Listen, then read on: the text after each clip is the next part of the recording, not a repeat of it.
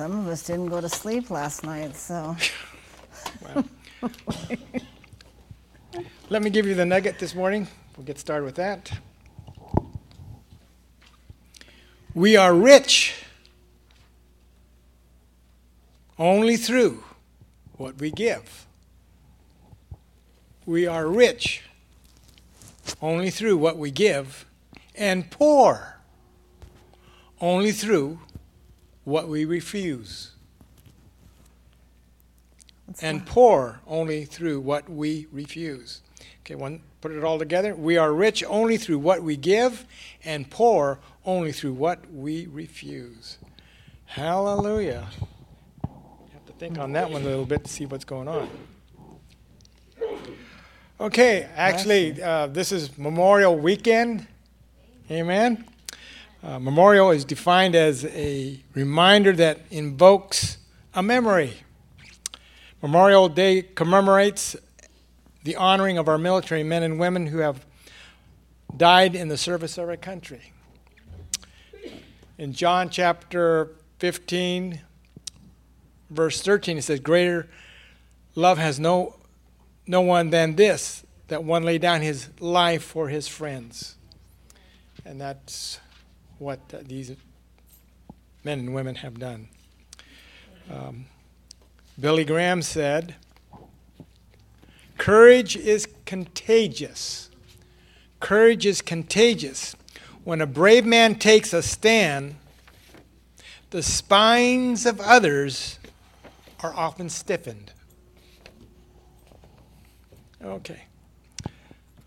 Again, we should, with gratitude, remember those who laid down their lives to protect our freedoms, especially the freedom of religion. Man. America is unique in that this was the first nation that has freedom of religion. Religious tyranny prevailed all over the globe prior to this. Gradually, some nations like England rose to religious tolerances. But only in America we have full religious freedom granted. Amen. Okay, we're going to talk about America and its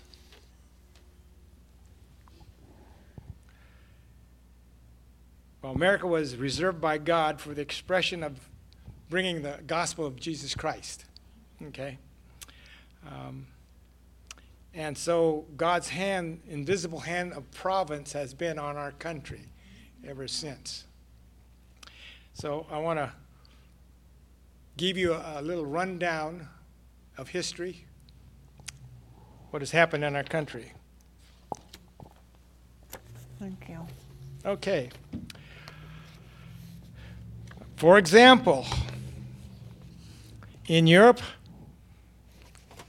this was our birthplace of America. Our forefathers came from Europe. Amen? Okay. That's how we got started. But in the year 711, the North African region of Arabs, who were fanatic Muslims,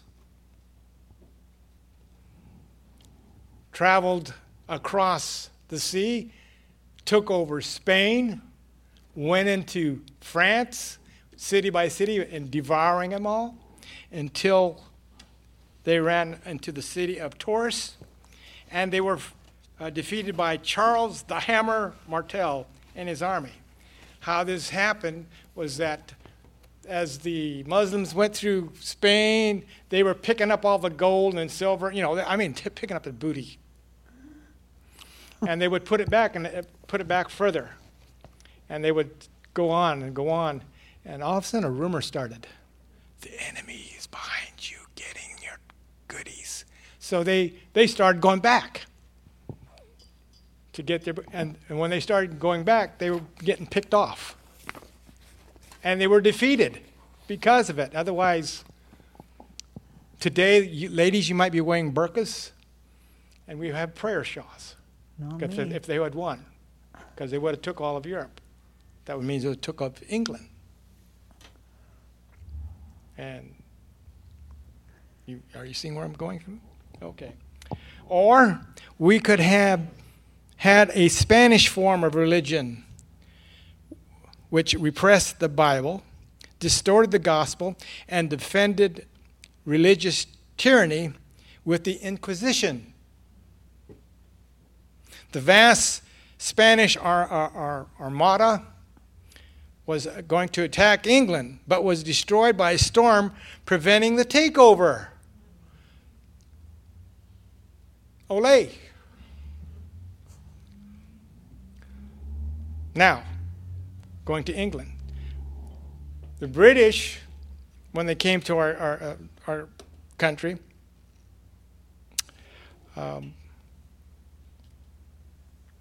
developed in the colonies. One of the colonies was called New England. God save the king, New England. But up in Nova Scotia were the French. And they desired to have New England be New France. So out of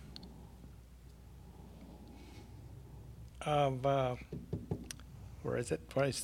Nova Scotia, the Duke of Dansville, with thousands of soldiers, sailed down to attack the British colony in England, New England. But a minister heard about the report of the invasion and began to pray earnestly. Here's where prayer comes in. Pretty soon the building began to shake where he was at. And a great wind came around. Sounds like Pentecost almost. Great wind came about. And the wind went out to the sea, and as the French ships came down, they couldn't find, it was getting bad. They couldn't find a harbor to get in, safety. And the great waves overtook the ships and sunk them. So we're not speaking French. Amen? Then in 1620, okay, that's when the Pilgrims came to Plymouth. That up there is pretty cold. Yep. I've been back east. I've been back there, but you look at the weather reports, it's cold up there. Anyway, the Pilgrims decided, this place is too cold, we are going south. So they got in their ships. They started sailing south, but all of a sudden the winds came up. And they couldn't fight the wind, so they went back to port and established at Plymouth. Now here's the wild thing. If they had landed anywhere else down the eastern coast of America, they were savage Indians, quote unquote.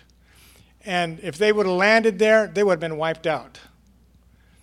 Now, why they stayed at Plymouth is 2 years prior to their settling there, the Indians in that area had a plague and they all died off.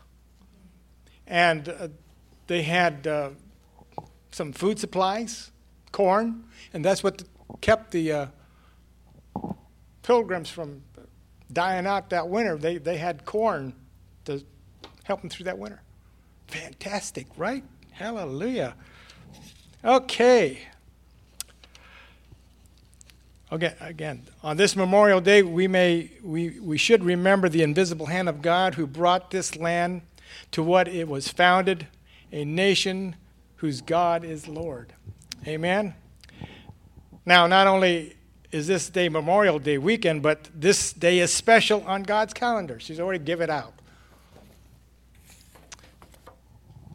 It's Pentecost. In Deuteronomy chapter 6, verses 4 through 6. We can turn there if you want or wish to, or just listen. Deuteronomy chapter 6, beginning with verse 4. Hear, O Israel, the Lord our God is one Lord. And thou shalt love the Lord thy God with all thy heart, with all thy soul, with all thy might, And these words which I command thee this day shall be in thy heart. Love the Lord with all thy heart, soul, and mind. Glory to God. Hallelujah. So let's turn back to the book of Leviticus real quick, and we'll find out what took place there. Chapter 23 of Leviticus. That's chapter 23 of Leviticus.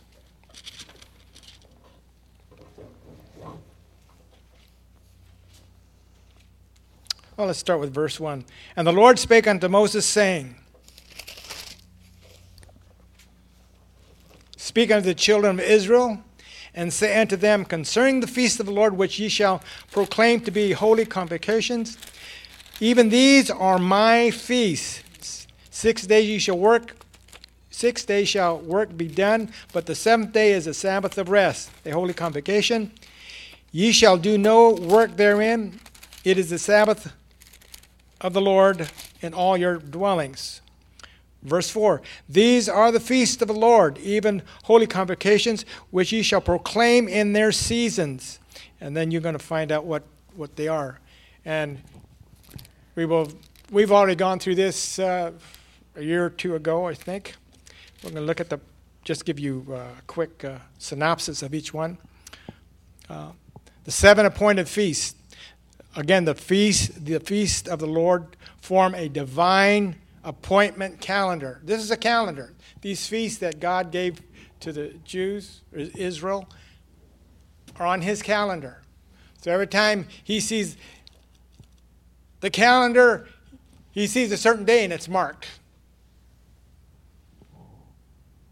Okay.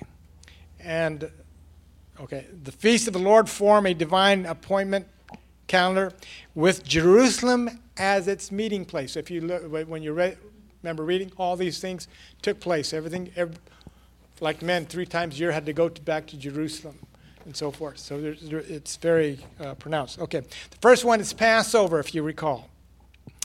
This speaks of redemption. The Messiah and the Passover lamb. He has been slain for us. Glory to God. The second feast, which is a few days after, it's the unleavened bread. Speaks of sanctification. Jesus was set apart. His body would not decay in the grave.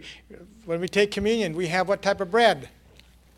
Unleavened. Unleavened, or matzah bread. And as we look at the pieces of bread we have in our hand, or the big one, you have the stripes and bruises all over it. And you could see this was the Lord's body, how it looked. Beaten, stripes all over it. And by his stripes we were healed. Glory to God. And then, after that, we have first fruits. This speaks of the resurrection. 3 days later, Jesus rode triumphantly from the grave. Death could not hold him. So that's first fruits. He was the first of many brethren. Glory to God. Hallelujah. Then, Feast of Weeks, or as we just are on it today, Pentecost. Feast of Weeks is also known as Pentecost. Pentecost speaks of beginnings or new beginnings. The Messiah would send the Holy Spirit to inaugurate the New Testament covenant and the church age. That's the new beginning. At Pentecost, there was a new beginning. Something great happened. Hallelujah. Boy, some of you guys, I tell you. Power. You must have read it already and just know it all. All right. Let's see. These 4 that we just spoke of, each of these events recall the Messiah's first coming occurring on the precise date of the appropriate Jewish calendar for holiday. So when it was Passover, Jesus was the lamb. Unleavened bread, he was sanctified. First fruit, he was first for a resurrection. Pentecost, 50 days later, speaks of new beginnings. Glory to God. Hallelujah. Okay, the 3 remaining feasts that we're going to speak of real quickly have not yet been fulfilled. but we'll see what they mean. These predict with absolute certainty the events that will yet to be unfolded. Okay. These three feasts will be associated with the Lord's second coming. Are you ready? Trumpets! Da-da-da-da! You remember that? What's that sound like? Mm-hmm. Trumpets, or Rosh Hashanah, means the head of the year. Blowing of the trumpet starts the new year, and to reminder that it's a day of Sabbath. It's a day of rest. It points to the future day when the Messiah returns to rescue the righteous. Amen. Glory to God. And judge the wicked. What would that be? What would happen between that position there? Sounds like the rapture to me. And Rosh Hashanah in God's calendar for this year will be September 14th. September 14th. Okay, the next one after Rosh Hashanah is called the Day of Atonement, or Yom Kippur.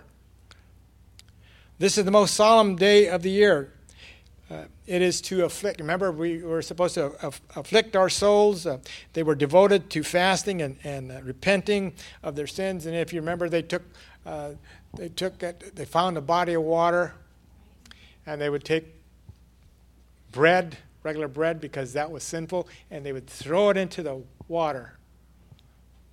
Well, the washing of the word of the water cleanses you. Glory to God. Hallelujah.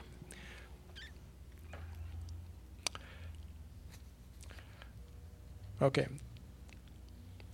This points to the future day when Israel repents of her sins and returns to the Messiah for salvation. This occurs on September 22nd of this year.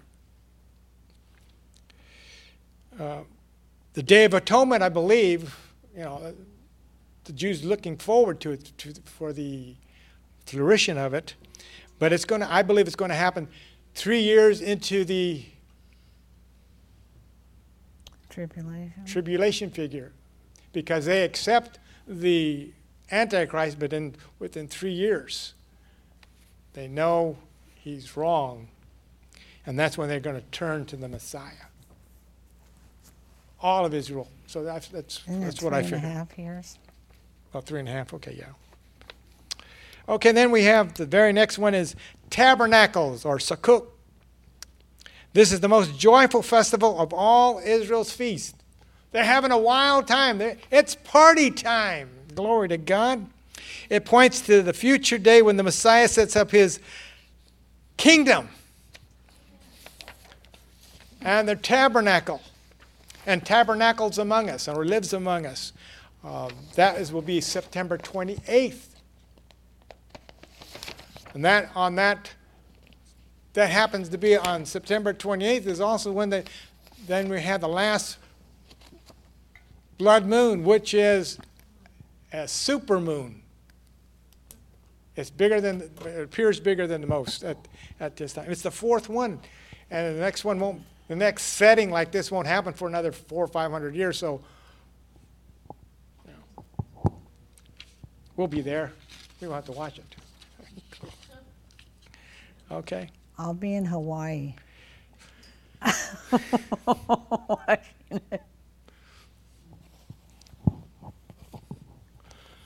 Okay.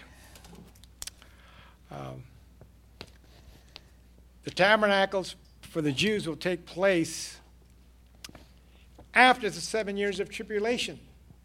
That's when there's going to be rejoicing, because Israel will be the number one nation in the world. Glory to God. Hallelujah. So, going back to Pentecost, which you are today. Pentecost Sunday marks the day when the Holy Spirit descended upon the apostles.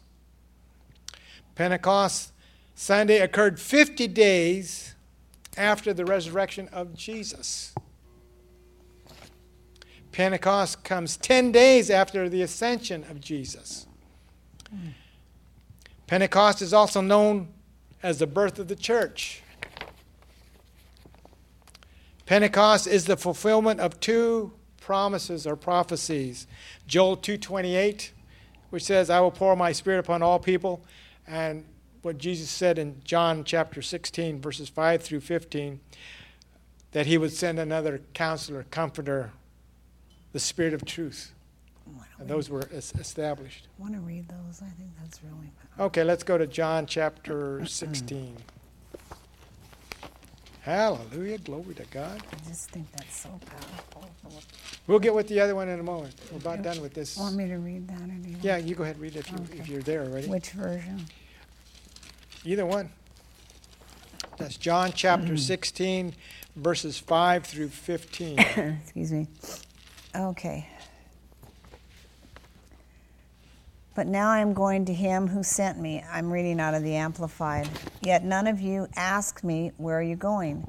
But because I have said these things to you, sorrow has filled your hearts, taken complete possession of them. However, I am telling you nothing but the truth when I say it is profitable, good, expedient, advantageous for you that I go away, because if I do not go away, the Comforter, Counselor, Helper, Advocate, Intercessor, Strengthener, Standby will not come to you into close fellowship with you, but if I go away, I will send him to you to be in close fellowship with you.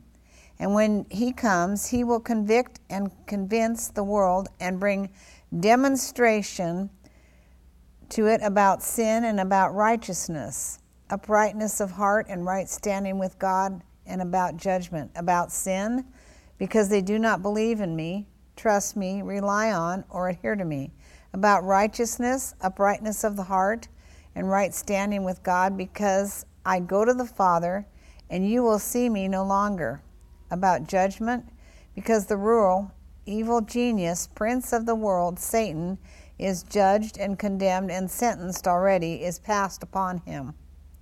So you need to realize that sentence is already passed upon Satan. It's already a sentence that's passed on him. So a lot of people are afraid of him or whatever, and there's always, you just tell him, your sentence is already passed on you. You want to know where you're going?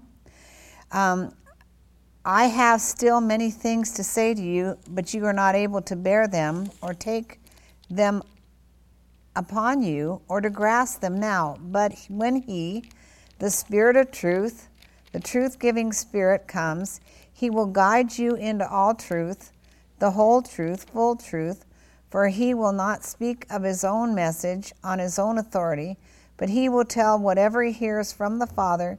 He will give the message that has been given to me, and he will announce and declare to you the things that are to come, that will happen in the future. He will honor and glorify me, because he will take of, receive, draw upon what is mine, and reveal, declare, disclose, transmit to you. Everything that the Father has is mine. This is what I meant when I said that he, the Spirit, will take the things that are mine and will reveal, declare, disclose, transmit to you. Is that it? Amen. Yes, glory to God. So that's what Pentecost is all about. That's what this is. That's what we can really celebrate. We should really celebrate it. Amen. Amen. Okay, Pentecost is usually represented in the color red, which symbolizes the fire of the Holy Spirit. Acts chapter 1, since we're there, might as well read it. Acts chapter 1 says, verse 8, "But ye shall receive power. After that the Holy Ghost is come upon you, and ye shall be witnesses unto me both in Jerusalem and in all Judea and Samaria and unto the uttermost parts of the earth." God's Spirit, the Holy Spirit, gives us life. The Spirit moves within us. He intercedes with us. He gives us wisdom and insight. now and forevermore. Hallelujah. Today we affirm that God's Spirit is unhindered, breaking down barriers, inspiring, illuminating, and giving life. God's Spirit provides wisdom when our wisdom appears meager, and guidance for the challenges we meet or have each day. Galatians 5:25 says, "If we live by the Spirit, let us walk in the Spirit." Amen. And let's turn to 1 Corinthians.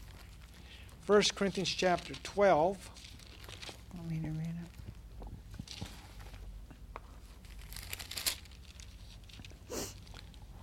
That's 1 Corinthians chapter 12, beginning with the 7th verse. "But the manifestation of the Spirit is given to every man to profit withal. For to one is given by the Spirit the word of wisdom, to another the word of knowledge by the same Spirit, to another faith by the same Spirit, to another the gifts of healing by the same Spirit, to another workings of miracles, to another prophecy, to another discerning of spirits, to another diverse kinds of tongues, to another the interpretation of tongues. But all these worketh that one and self same Spirit, dividing to every man severally as he wills." So glory to God. All you have to do is ask the Lord. Amen. I need this one this coming week. I need some wisdom. I need some counsel. I need some guidance. I need some boldness. He says he'll grant it. Amen. Okay, now I'm just going to go back to Pentecost or Shavuot as the Jews. For the Jews, it is believed that Moses received the Torah on Mount Sinai on Shavuot, or this day, Pentecost. Shavuot marks 50 days after the first fruits. Or I'm just going to use Passover. Passover is celebrated in Israel by reading the accounts of giving the law in the book of Exodus, chapters 19 and 20. So that's what they read. That's what they are reading today in their synagogues. The book of Ruth is also read because it is a book of harvest and redemption. So they got a little insight there. Together, all these feasts outline the work of our Messiah from Calvary to his kingdom. So that's what that, okay? Hope you got some. That's a briefie on that. So it was, some of it was, should have been some recall to you. I thought some of the stuff was kind of interesting. Okay, you have the other one ready? Yep. I'm gonna go. This is one we stopped in the middle of last week. Did you mark where we stopped? I marked it. I'm glad you marked Hang it. on. Hang on. When you find a wife, you find a good thing. Amen. Okay, there was a couple things I wanted to just add to this from last week. We said obedience leads to faithfulness. Another thing that was said last week was God's word is final authority in our hearts. So God's word has always got to be final authority in our hearts, no matter what. You know, no matter what voice you hear, it always comes down to God's word is final authority. So if you're getting something that, you know, well, you can do that and it doesn't line up with God's word, then you're hearing from another voice, okay? Even sometimes ourselves want something so bad that we can conjure up and get these ideas that it's okay this time. But if it doesn't go along with God's word, then it's not, okay? And then a question that we were to ask ourselves is, what is motivating this decision? In other words, when we, I liked what Pastor said, a quality decision with God avoids future failures. The decisions we make today influence the rest of our lives. How many know that? And influence many people's lives around us. And that's one thing that we need to really take thought in. The decisions we make not only influence us, but those around us, okay? We cannot wait until the storm hits to make right decisions and build a strong house. If a decision is made without pressure and in the confidence of peace of God, it will hold fast in times of adversity. Bad decisions are generally those made on the spur of a moment. The wisdom of God will not cause us to not make hasty decisions. You know, there's many times maybe someone will ask me something and I won't give them an answer. I'll say, let me go pray on this. I'm not going to just pop out some answer if I don't know that that's what God is saying in that situation. And I'll go home and pray and study the scripture and see what the Lord is saying. Okay, and I'll ask them to do the same because I believe that God will show you the same thing. Okay? Quality decision was in Daniel 6. He had an excellent spirit and godly character were Daniel's traits. An excellent spirit and godly character, that's something that we all need. Daniel was persecuted because he walked with God. He never wavered from the decision he had made. He was not about to change. When we've made a decision, don't waver from it. You know, when you start to feel yourself wavering from something you know is right with God, jump back and go back to the place. I always tell people, remember what God told you. He's not going to change what he told you. And a lot of people think will say, well, God told me to do such and such, or I can't do such and such. And then later on down the line they can, and their life starts taking a very slow, and I'm telling you, it can be a slow, very slow, over many, many years before it hits. And then all of a sudden you find yourself where the interest you once had in the things of God just isn't there. I mean, the enemy is more than willing to take many years to bring this thing and cause this thing to happen. People don't understand that. That's why, you know, I remember a minister one time that had a huge church and the church was growing and he was having an affair. Well, he thought it must not be wrong, because if it was wrong, then the gifts of the Spirit and the signs and wonders would not be happening in my service. Well, that had nothing to do with him. That had to do with the faith of the people. So the enemy had him tied up in this stupid belief, but it took years from the time he started thinking it was okay, and the enemy wearing on him in these things. He later told it. You know, he spoke it out. He says, I'm going to tell you how I blew it and I missed it. But sometimes it'll take years. You know, I've found that a person might, as a child, look at pornography, and, you know, there have been ministers that have later on been well-known ministers, and all of a sudden they fall. And people wonder, well, what happened? And I think of one, I'm not going to name the name, that said he and his cousins looked at pornography as little children. That never left him. He was constantly harassed from it and ended up falling twice. Almost ruined his ministry. He really repented and turned it around. But the enemy will wait as long as it takes for the right time to cause destruction on not just the person, but on those that know them and have been ministered by them and through them. And so we need to realize, so Daniel, he was persecuted because of his walk with God, but he never wavered from the decision that he had made, and he was not about to change.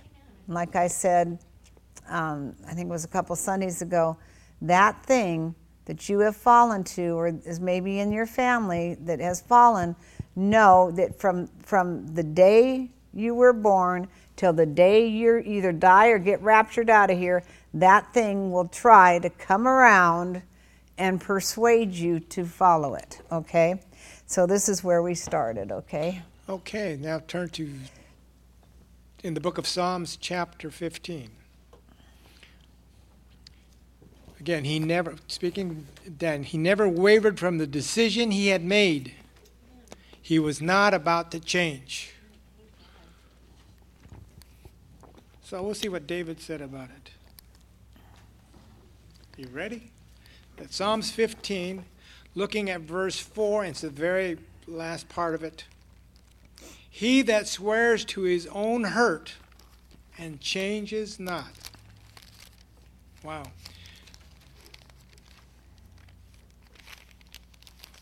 I'll read the whole thing. In whose eyes a vile person is contemned, but he honors them that fear the Lord. He that swears to his own hurt and changes not. You know, a lot of people, they make a promise to somebody and they don't keep it. What's this saying? You have to swear to your own hurt. You need to follow through on what you said. Just because something more lucrative or more relaxing or more,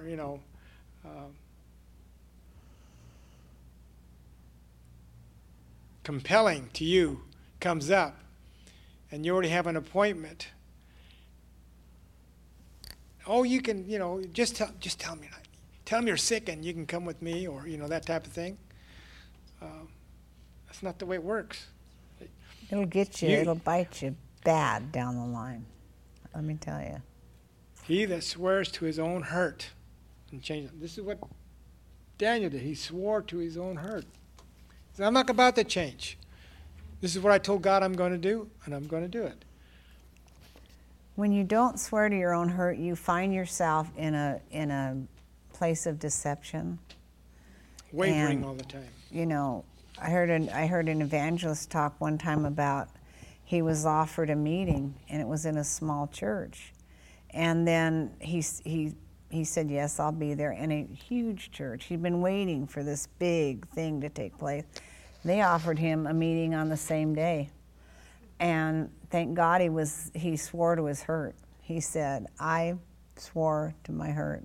And I went to the smaller church. He said, he actually told him, if you want me, I can come later, but I can't come now. And I believe they did have him later. But, your flesh many times wants to go ahead and do the thing that sounds like more fun, but it's not gonna help you. I'll be honest with you. Okay, ready for 3? Decisiveness. Decisiveness is putting forth all energies to complete the decision. Decisiveness is not a once-in-a-lifetime experience. It's a daily exercise with God. Our character should be constantly strengthened in order to conform to God's image. So we need to be decisive on things. This requires single-mindedness, a quality decision, and utter devotion to the proper course of action. A decisive believer recognizes that the ways of God require him or her to devote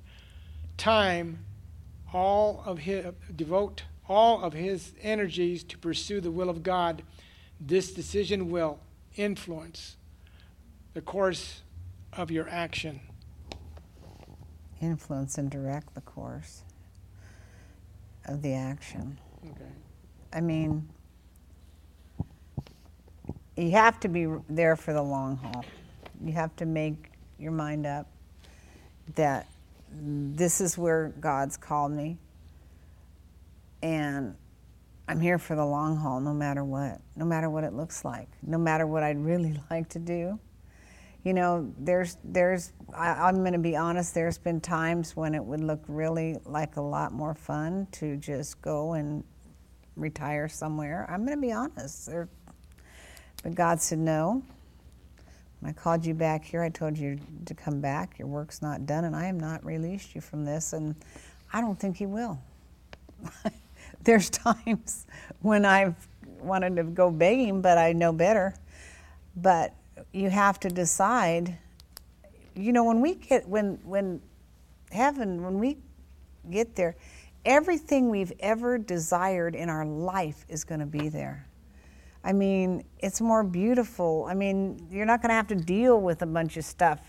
Nothing. It's going to be perfect.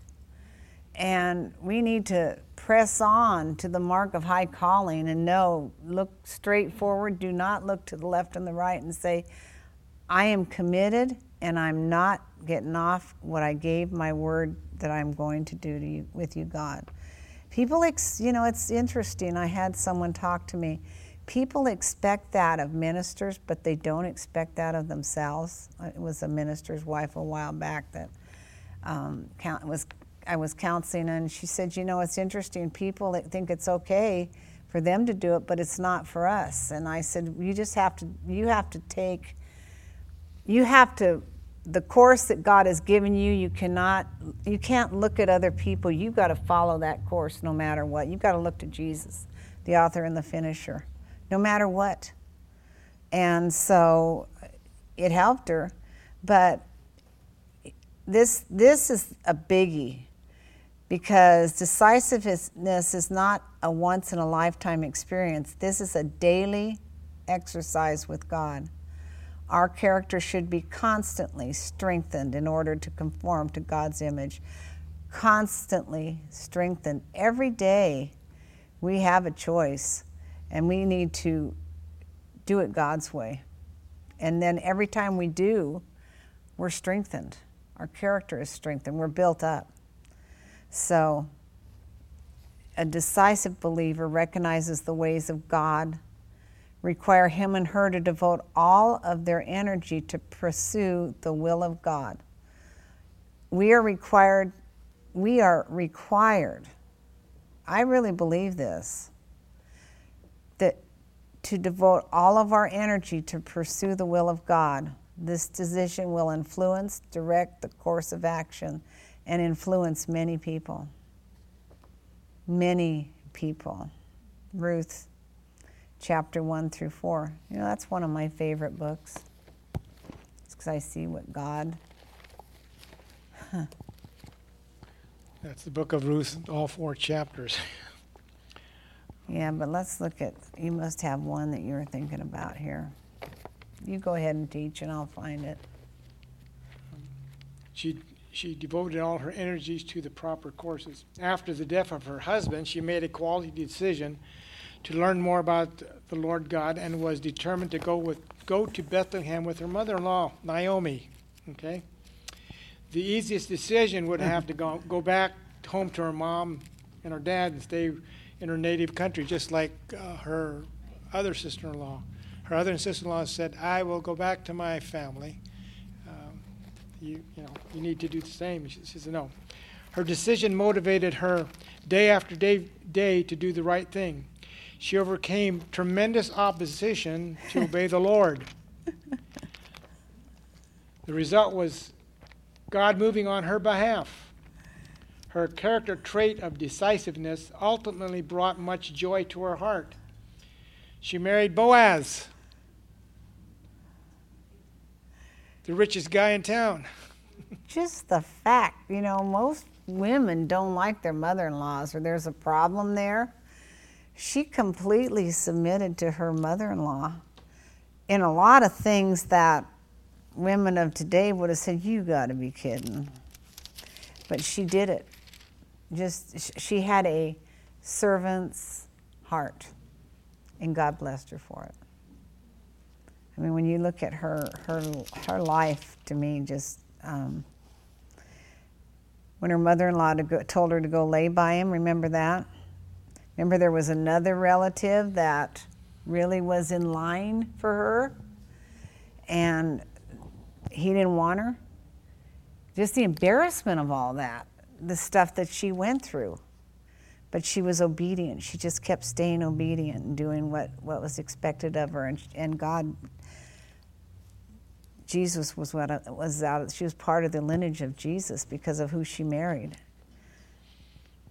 And God has your life planned. And what attracted Boaz to Ruth? Her obedience, I'm sure. He appreciated her godlike character, her ways. Thus she became and was in the lineage of our Lord Jesus Christ. In chapter 3, Naomi says to her, Naomi, her mother-in-law, said to Ruth, "My daughter," this is 3:1, "shall I not seek rest or a home for you, that you may prosper? And now, is not Boaz, with whose maidens you were, our relative?" So the mother-in-law had it really rough, and she said, I am going to seek the best for you. She spoke it out, and God had his best. And when you look at Naomi, the things she spoke about herself before that, God mightily moved. We get so caught up in daily stuff and don't realize that God has a plan out there, and it's a perfect plan, and he's going to shoot us through and see us through clear to the end if we'll allow him to. And if we don't get out of his will and try to force things to happen. You cannot force something to happen. Trust me, I've tried it. You've got to go with God's timing. And a lot of people will get upset with you. Well, why don't you do this? Or why don't you? Because God didn't tell me to. It's that simple. Go ahead, sweetheart.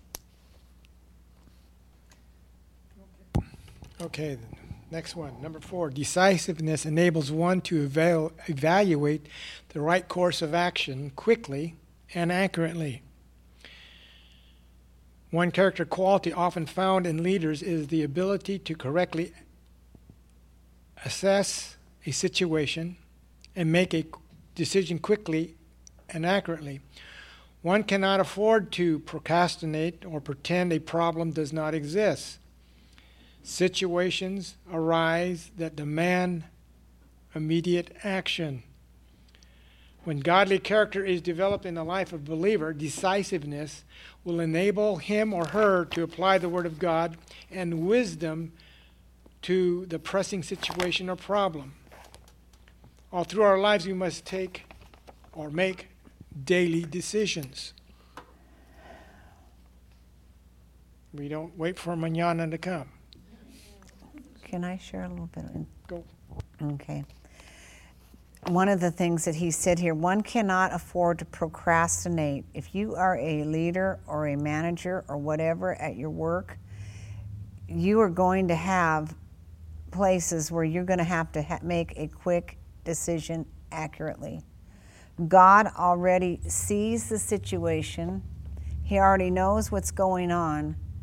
And he's saying, go for it. But if procrastination, if you have a problem in that area, that thing will bite you in the behind every time until you deal with that. And I'm being serious here. It will, if you are the type of personality that waits until the last minute and then you get frustrated and you're rushing, God is saying, turn that thing around now so he can honor you and push you forward in the place that he desires you to be. And a lot of people deal with that, and we all do in some areas. And then it's like, well, the problem doesn't exist. Yeah, the problem exists, and you've been put in authority over that situation. I'm talking to parents, too. You cannot procrastinate with your kids. Every day they get older. Every day they develop habits. So we need to be a people that does not procrastinate, because when God says move it, we're going to be moving it. And I'm sorry. Go ahead. That's fine. What starts your day is speaking to the Lord, because that's how Jesus did it. He spoke to the Father. And the Father said, be aware, something's going to take place. And Jesus was prepared. That made him decisive in his thinking. He said, "Oh, Lord, I got to pray." No, that's a little bit too late. But it says he often went up to pray alone at night. And then the next day he's out there, and all of a sudden a problem arises. And he solves it. Why? Because he got information, inside information. You and I can have the same type of information channeled to us as we minister to the Lord in the morning before we go out. Uh-oh. Well, toes are run over. Jesus stayed up all night many times praying, but procrastination will cause you to, when situations that arise and demand attention, you won't be able to deal with it. You will find it overwhelming to you. And when godly character is developed in the life of a believer, decisiveness will enable him to apply the Word of God and wisdom to the pressing situation or problem. All through our lives, we must daily make decisions.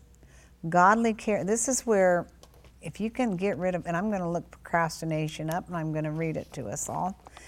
Godly character will refuse to compromise godly conviction reflected in the decisions of life. And why don't you read Proverbs 8:34 while I go here.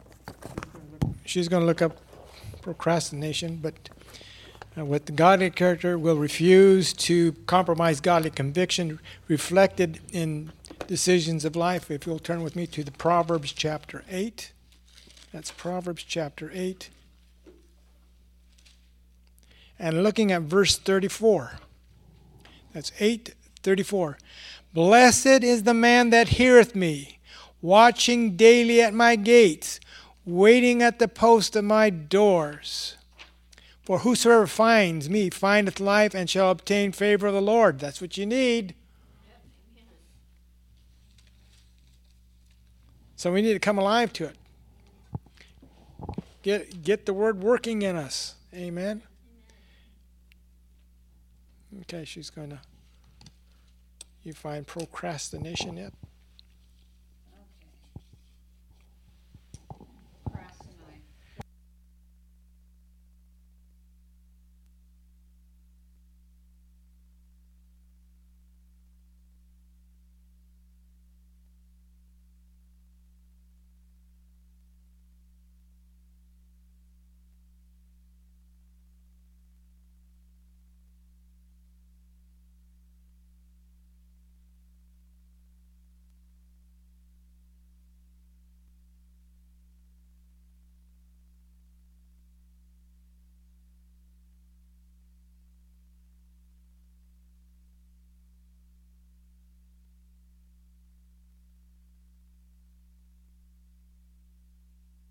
I've got to line up that week and make sure everything is going to fit in that week at that time, because I usually, when I do a heavy week of counseling, they're like one right after another. And so we need to realize that things can come in. And so we have to be ahead of the thing. You all understand what I'm saying? You know it's due, you know it's coming, you know it's there. You've got to be a step ahead of it. Because there is always something that's going to come in and try to steal and rob your time. That's just the way the enemy is. That's just human life. And so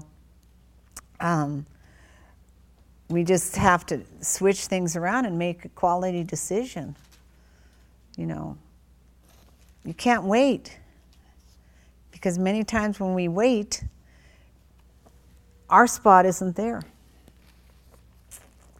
Did you do Nehemiah? Nope. Okay. Turn to the book of Nehemiah. You'll find him after Ezra. I have a procrastination song, but I won't sing it to you.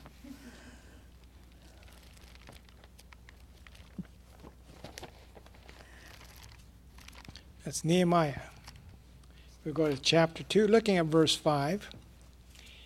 And he said unto the king, If it please the king, and if thy servant have found favor in thy sight, that thou wouldst send me unto Judah,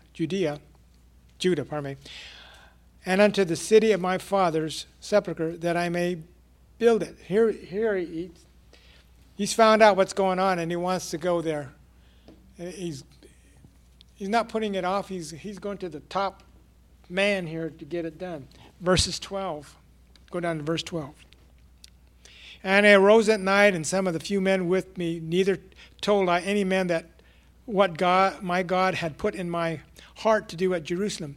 Neither was there any beast with me, save the beast that I rode upon. And I went out by night by the gate of the valley, even before the dragon well, and to the dung port, and viewed the walls of Jerusalem, which were broken down. The gates thereof were consumed with fire. Then I went on to the gate of the fountain and to the king's pool, but there was no place for the beast that was under me to pass.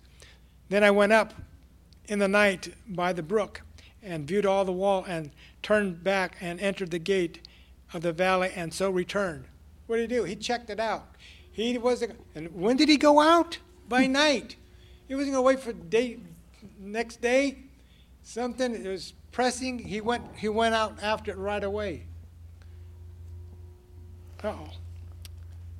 Can I read one more scripture? Oh, you got verse 18. Okay. Then I told them notice he didn't tell anybody what he was going to do. That's where a lot of people blow it. They tell people what they're going to do, and then the enemy gets in there and screws it all up, okay? Or people do. Then I told them of the hand of my God, which was upon me for good, and also the words of the king had spoken to me, and they said, let us rise up and build. So they strengthened their hands for the good work. But when Sanballat, the Hononite, and Tobiah, the servant, the Ammonite, and the Geshem, the Arab, heard of it, they laughed us to scorn and despised us and said, what is this thing you are doing? Will you rebel against the king? I answered them, the God of heaven will prosper us. Therefore we his servants will rise and build, but you have no portion or right or memorial in Jerusalem. See, he had to do this all alone himself and get it prepared. And then they were able to go do it. This is the biggest problem. Most people want others to gather in with them and help, and the others that gather in, there's always going to be many decisions, and it's going like this constantly. If you're the leader, you need to hear from God on how to lead this thing. Have you ever had a bunch of people and they're just wrestling against you constantly? You know why? Because you told them what you're going to do. If God tells you to do something, go prepare and do it. And then bring the people. Okie dokie. Okay, chapter 4. Still in Jeremiah. Wow. We're almost done. Chapter 4 of Jeremiah, looking at verse 13 and 14. Therefore I set in the lower places behind the wall and the higher places. I even set the people after their families with their swords, their spears, and their bows. And I looked and rose up and said unto the nobles and to the rulers and the rest of the people, be not afraid of them. Remember the Lord, which is great and terrible, and fight for your brethren, your sons, your daughters, your wives, and your houses. He's got a plan. Honey, do it the Amplified.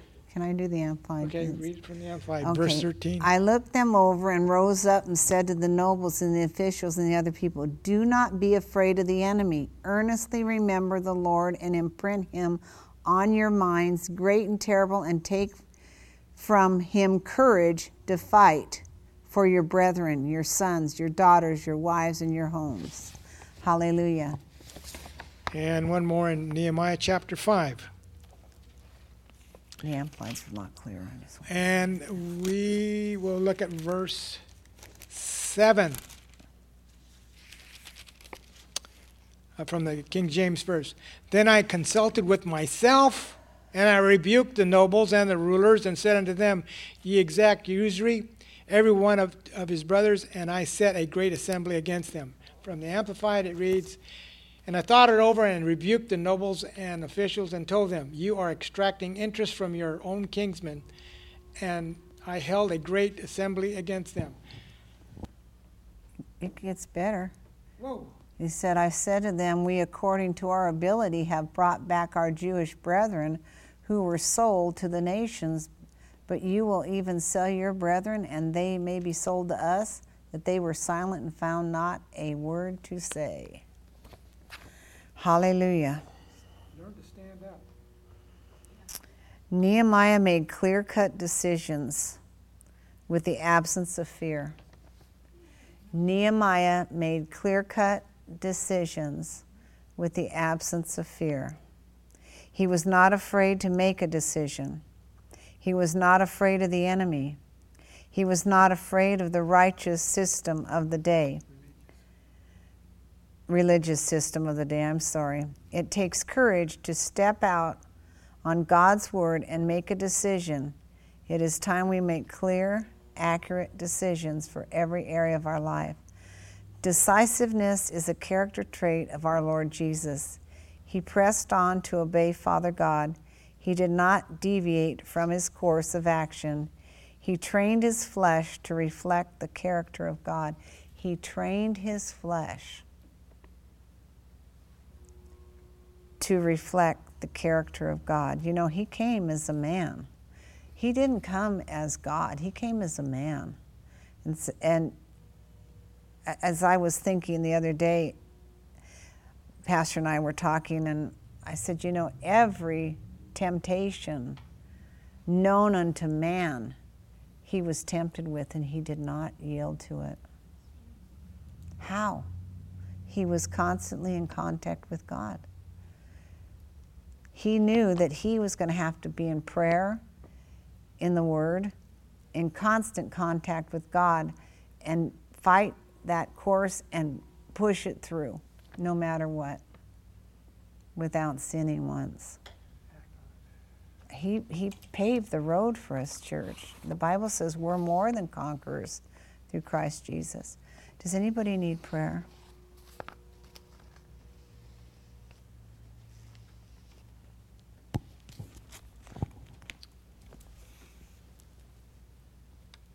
Okay, let's all stand.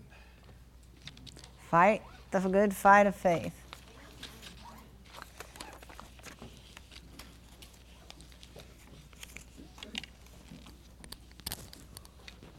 Get rid of all procrastination. I got a few I need to deal with. This is the day the Lord has made. We need to rejoice. Today's Memorial Day, and also, anybody? Pentecost. So after I pray, Heather's going to put a song if you want to hear it. It's a 4-minute song. You can step out. You can hear it in the lobby. Father, we're praising you. We just give you thanks that on the day of Pentecost, Father God, you sent the Holy Spirit, our counselor, our guide, our comforter. We praise you for it. We praise you for him. Thank you, Lord, that he's ever with us, and we can speak to him and gather, Father God, right thoughts, meditate upon them, and grow up in them. We ask now, Lord, that you grant us a great and mighty day, Father God. One that's enjoyable, Father God, as we rejoice in who we are and what we're able to do with the Holy Spirit. And everyone said, Amen.